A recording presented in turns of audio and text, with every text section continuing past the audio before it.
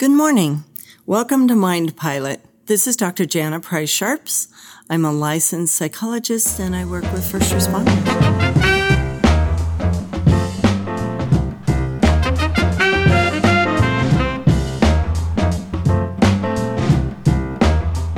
So this morning we're going to talk about the importance of self-talk. That sounds a little odd, doesn't it? When people think about self-talk, they're not quite sure what is meant by that. But when you think about it, we are always talking to ourselves. Always. It's kind of an ongoing discussion. I need to stop by and get bread at the store. I need to remember to get gas. Oh, I can't forget to call that person tomorrow. That's all self-talk. Now, that kind of self-talk doesn't really evoke strong emotions in people, but there's other kinds of self-talk that really do change how we're feeling, and it changes our mood. And so you have to be very cognizant of your self-talk. So are you saying to yourself, this is going to be a great day? Or are you saying to yourself, oh, this day is going to be horrible. I don't want to deal with this day. Those two statements can drastically change your outlook on the whole day.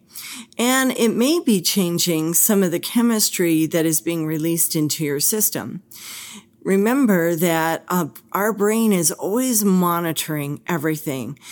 Are we safe? Are we not safe? Is this a good situation? Is this a bad situation? Is this situation like another situation we've had before? And so that monitoring also tells the brain what chemicals to release, which neurotransmitters best fit the situation.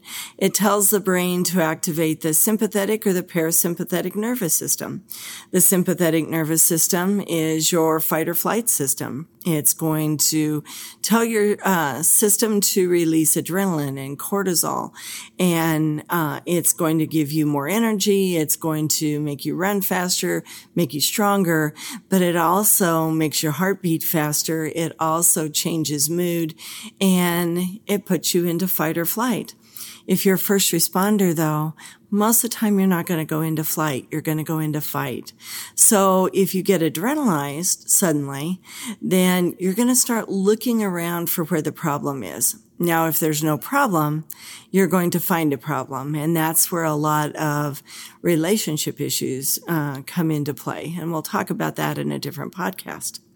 But thinking about self-talk, what are you saying to yourself as you go home? What are you saying to yourself as you go into work? What are you saying to yourself about what is happening at work? What are you saying to yourself about the community?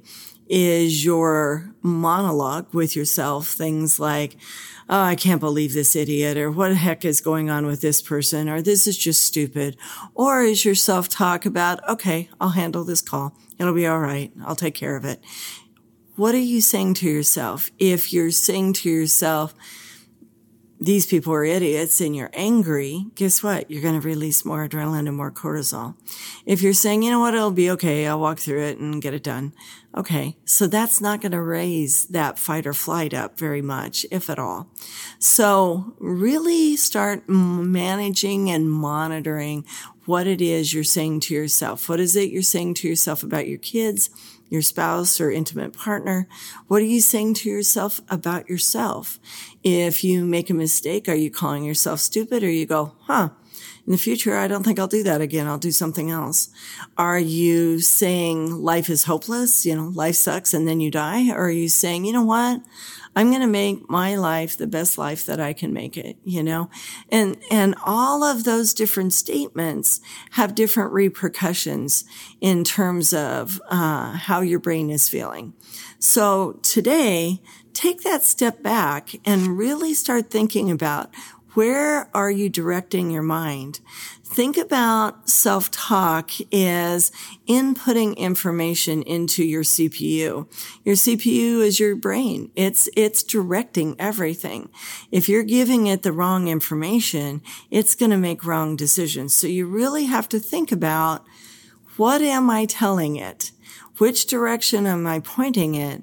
And am I doing a good job? Because your self-talk is setting your GPS for your CPU.